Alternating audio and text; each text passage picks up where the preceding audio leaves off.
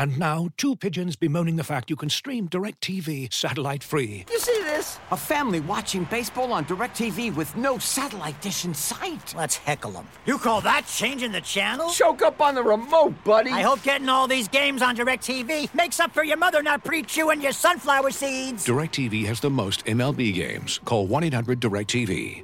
Claim based on total games carried on sports networks. Sports availability varies by zip code and requires choice package. Terms and restrictions apply. 15.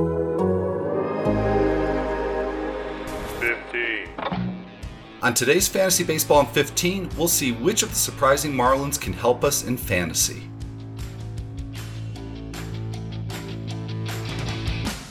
Like death and taxes, Dodger's been a Dodger. I have not had 3 cold brews yet. It works great in a fantasy league. I'm just glad I am not at the dentist. Fantasy Baseball in 15 on The Athletic.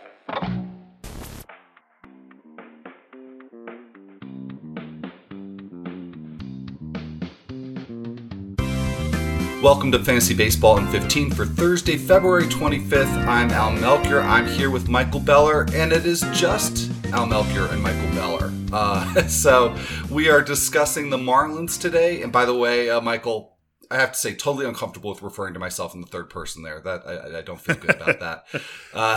It's always strange. It just always, even when you know it's going to be strange, it's somehow like stranger than you thought it was going to be. It is. So I will move on from that and on to a team that I'm very excited to talk about, which is the Miami Marlins. And they were very surprising last year, got into the expanded postseason. A lot of exciting players. So let's start with the offensive side of things. And a couple of players that I've seen people asking about on Twitter. And I have to say, I don't have good answers about these questions and about these players. So I'm hoping you do. Garrett Cooper and John Birdie, neither one necessarily has a position locked down. And yet I think they're two of the Marlins hitters that people are most interested in. So where do you see Cooper and Birdie having opportunities to possibly play regularly, if in fact they do have those opportunities? Yeah, I think Birdie is really going to struggle. I think Cooper has shown enough over the last couple of seasons that the team will do what it can to find him at bats. 15 homers in 2019, 6 homers in just 133 plate appearances last year. Hit 281 in 2019, 283 last year, 344 OBP in 2019, 353 last year. I know there's not a straight line position for him with Jesus Aguilar at first, and then, the corner outfielder spots spoken for mostly by Adam Duvall and Corey Dickerson. So that's where we would get him at bats. DH, he's one of the guys who is most killed by the NL not having the DH this season. But still, you do what he's done over what basically amounts to a full season in 2019 and 2020 combined. And I think they have to find him some plate appearances. You've got 360 plate appearances projected for him from the Bat X. Steamer's got him for 253. I would be closer to the Bat X and maybe a little bit more optimistic than that, but I'm not going to try to outproject Bat X here. So I think that's a fair enough projection for him, and maybe we're hoping for him to push up toward 400 plate appearances. John Birdie, he hasn't shown enough over the last couple of seasons to warrant being pushed into a lineup that doesn't really have a spot for him. He can get on base a lot, but that's really all he's shown so far. So I think he's going to have a little bit more trouble getting into the lineup, even if they like his on-base speed combo, than Garrett Cooper. Well, and further complicating things in the middle infield, which is where Birdie potentially maybe has some opportunities to play. You have a couple of prospects, or at least younger players, Isan Diaz and Jazz Chisholm, who are ostensibly competing for that second base job. Do you think that logjam makes both of those players maybe worth just passing over in fantasy, or is there enough upside there? There's upside, right? But again, unless we have a totally settled answer by time most of us are drafting in 3-4 weeks or so, it's going to be hard to really want to lean on one or the other as someone who you think is going to be a regular contributor for you.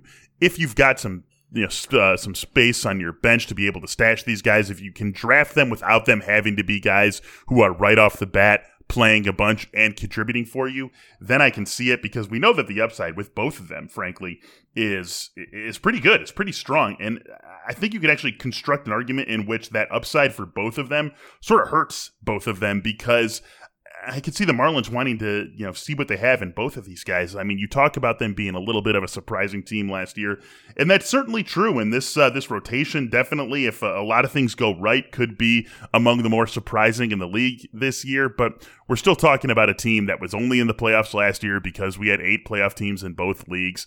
They, won 2 out of 3 from the Cubs. They won both of the playoff games against the Cubs and then were summarily disposed of by the Braves in the next round of the playoffs. So it just doesn't feel like a team that is going to be surprising us again to the extent that it did last season, winning a playoff series and being one of the last 8 teams playing baseball a year ago. And so I think that works against maybe both of these guys, and I think it definitely works against Jon Berti. Another reason why I'm really just not too excited about him. I do think the rotation, though, Al, is, it's interesting with the guys that they have thrown in there. Sandy Alcantara, Pablo Lopez, Eliezer Hernandez, Sixto Sanchez, Trevor Rogers, looking like the guys who are likely going to break spring training as the 5.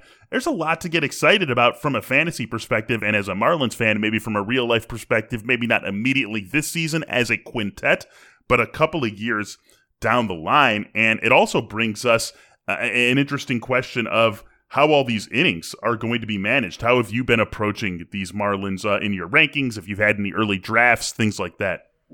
Yeah, well, I haven't read or heard anything about them going to a 6-man rotation, but strangely, they do have the depth. And I say strangely because this is a team where, if you go back just a couple of seasons, we're not really used to talking about them having roster depth, but really both offensively and pitching wise, they've built some really impressive depth. So they could certainly use that depth to manage the innings. I've not seen anything to that account. So the big 3 of Sandy Alcantara, Sixto Sanchez, and Pablo Lopez, I'm assuming that they're going to be probably in the 150, 160 range, which is true, going into 2021 of a lot of starting pitchers. So I'm not really downgrading them because the point at which they're being drafted, it's not where, you're seeing the Clayton Kershaws or even, the Dallas Keuchels, the pitchers that are likely to rack up some innings. And actually I say Kershaw, but the Dodgers are also looking at managing innings too. But you right. Get my point there. Yep.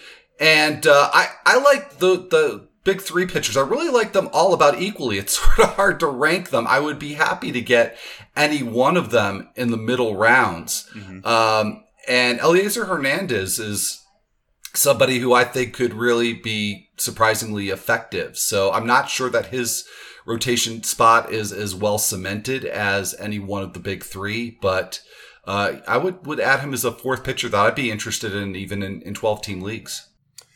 So I'm with you. I don't know if it's necessarily locked in as you and I sit here talking about the Marlins on February 24th, but wouldn't it take like a really ugly spring for him to not lock down a rotation spot? I think it's his job to lose. So yes, I would agree with that 100%. And I'm ranking him and projecting him as such, making that assumption. How are you thinking about this 5th starter spot for this team? There's some interesting candidates here. It's nobody that I would necessarily be looking at outside of like NL only leagues. But again, they've got this depth that's built up of some really good prospects. There's Trevor Rogers, who is at least on roster resource project as the 5th starter. I'm not sure that there's reporting necessarily to confirm that, but I think he's certainly in that mix along with Braxton Garrett, Nick Neidert, maybe Jorge Guzman. So it's going to be an interesting competition. And I think the deeper we get into spring training, and for those of us who do have some later drafts, this is definitely a position battle to really pay attention to, because I think whoever may grab that spot is going to have some deep league value. Yeah, Trevor Rogers is just a really interesting one to me, and I think one that would also fit in what we've seen from the Marlins in the Derek Jeter era. They took a lot of flack early on for being so willing to tear things down and all the talent that they sent out from this team. It's hard to remember that just a few short years ago, this was a team that with Giancarlo Stanton and Christian Yelich and Marcelo Ozuna and JT Realmuto, all these guys on this team at once, but they have had a very big willingness to trust the youth and to let the youth play up maybe a level higher than it was actually ready for, and let that be sort of a proving ground for these guys. So I think Trevor Rogers might be able to take that Marlins tendency and use it to his advantage this season. And now, 2 pigeons bemoaning the fact you can stream DirecTV satellite-free. You see this? A family watching baseball on DirecTV with no satellite dish in sight. Let's heckle them. You call that changing the channel? Choke up on the remote, buddy. I hope getting all these games on DirecTV makes up for your mother not pre-chewing your sunflower seeds. DirecTV has the most MLB games. Call 1-800-DirecTV. Claim based on total games carried on sports networks. Sports availability varies by zip code and requires choice package. Terms and restrictions apply. As you've probably heard by now, we've teamed up with BetMGM this season. We'll be using BetMGM lines to make all of our picks, and we'll have special offers for our listeners each week. If you haven't signed up for BetMGM yet, use bonus code The Athletic, and you'll get a 1-year subscription to The Athletic, plus up to a $1,500 first bet offer on your first wager with BetMGM. Here's how it works. Download the BetMGM app and sign up using bonus code The Athletic. Make your first deposit of at least $10. Place your first bet on any game and claim your voucher for a 1-year subscription to The Athletic. See BetMGM.com for terms. U.S. promotional offers not available in D.C., Mississippi, New York, Nevada, Ontario, or Puerto Rico. Gambling problem? Call 1-800-GAMBLER. Available in the U.S. Call 877-8-HOPE-NY or text HOPE-NY 467-369 in New York. Call 1-800-NEXT-STEP in Arizona. 1-800-327-5050 in Massachusetts. 1-800-BETS-OFF in Iowa. 1-800-270-7117 for confidential help in Michigan. 1-800-981-0023 in Puerto Rico. First bet offer for new customers only in partnership with Kansas Crossing Casino and Hotel. Don't forget, if you haven't signed up for BetMGM yet, use bonus code The Athletic, and you'll get a 1-year subscription to The Athletic, plus up to a $1,500 first bet offer on your first wager. Let's take a look into the bullpen here, Al. Anthony Bass, Yimi Garcia, these guys are certainly the favorites to be closers entering the season, and I think it'll certainly be one of these guys. Anthony Bass's job to lose? Is that how we enter spring training feeling about this work?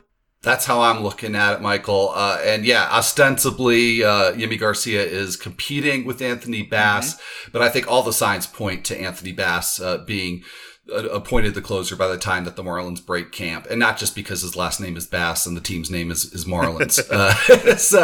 I mean, look, he's, I hate going with the proven closer trope, because sometimes the one who's got the experience is not necessarily the reliever who's got the best skill set, and ultimately the skills usually do win out in terms of how these roles are determined. But Bass has been an effective and proven closer in the past. Garcia's not really pitched in that role, and he did have a tremendous 2020, short season with the Marlins, but he has had some issues with the home run in the past. And just, I think if you read between the lines from the things that Don Mattingly has said, it sounds like Bass is the favorite here, and I would be very surprised if he didn't not only win that job out of spring training, but hold it all season long.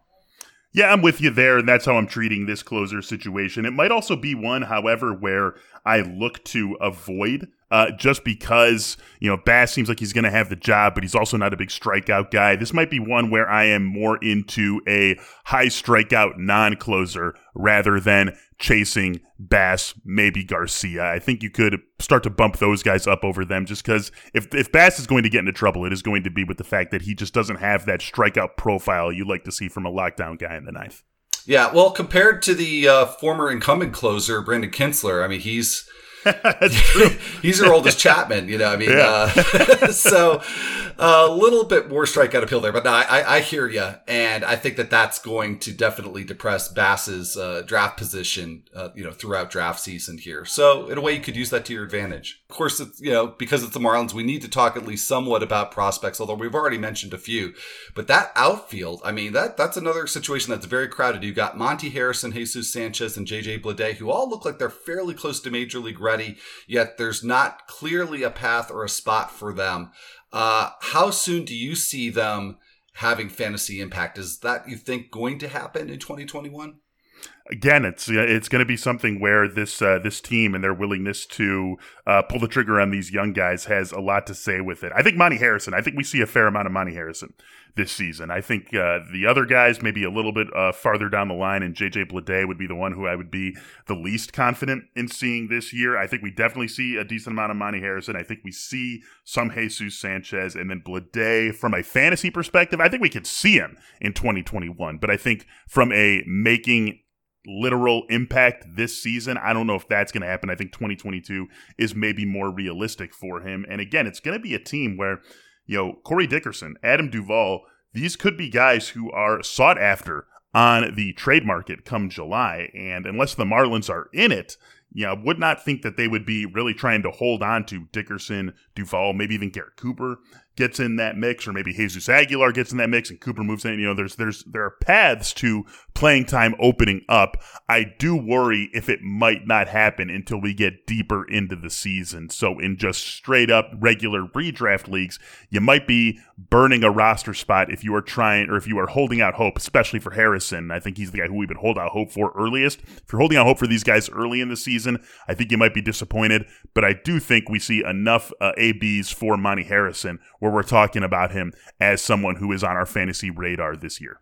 All right. And just as a testament to the Marlins' depth, we haven't even talked about Starling Marte. And, of course, he's a part of that outfield mix as well. So lots to talk about here with the Marlins, but that's going to be all for this discussion. So we're going to wrap up this episode of Fantasy Baseball in 15. If you're enjoying this podcast on a platform that lets you leave a rating and a review, we always do appreciate it when you take the time to do that. So for Michael Beller, I'm Al Melchior, and we'll be right back here on Friday.